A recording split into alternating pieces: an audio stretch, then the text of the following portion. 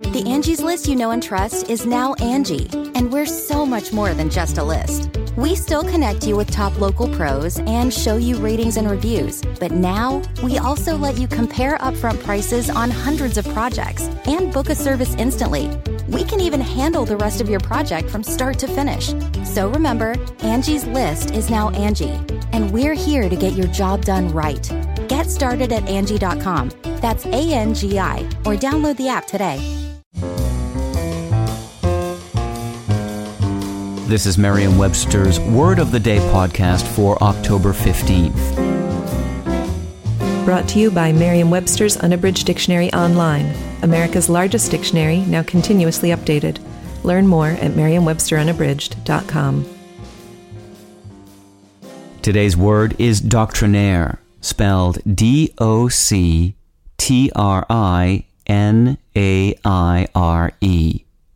Doctrinaire is an adjective that means attempting to put into effect an abstract doctrine or theory with little or no regard for practical difficulties.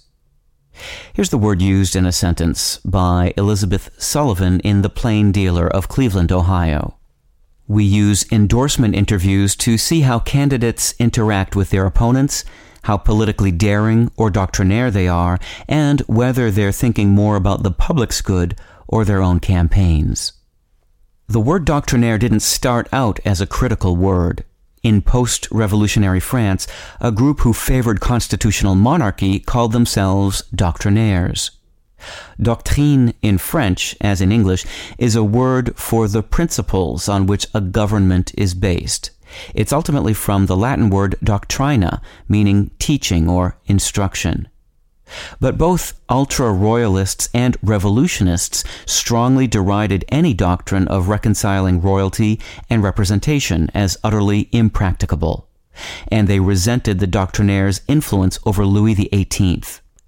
So, when doctrinaire became an adjective, according to Blank's History of 10 Years, 1830 to 1840, translated by Walter K. Kelly in 1848, there adhered to it some indescribable tincture of unpopularity, which was totally indelible. I'm Peter Sokolowski with your Word of the Day. Visit the new Merriam-Webster Unabridged, America's most comprehensive online dictionary and the best source of current information about the English language. Get started today at merriam-websterunabridged.com.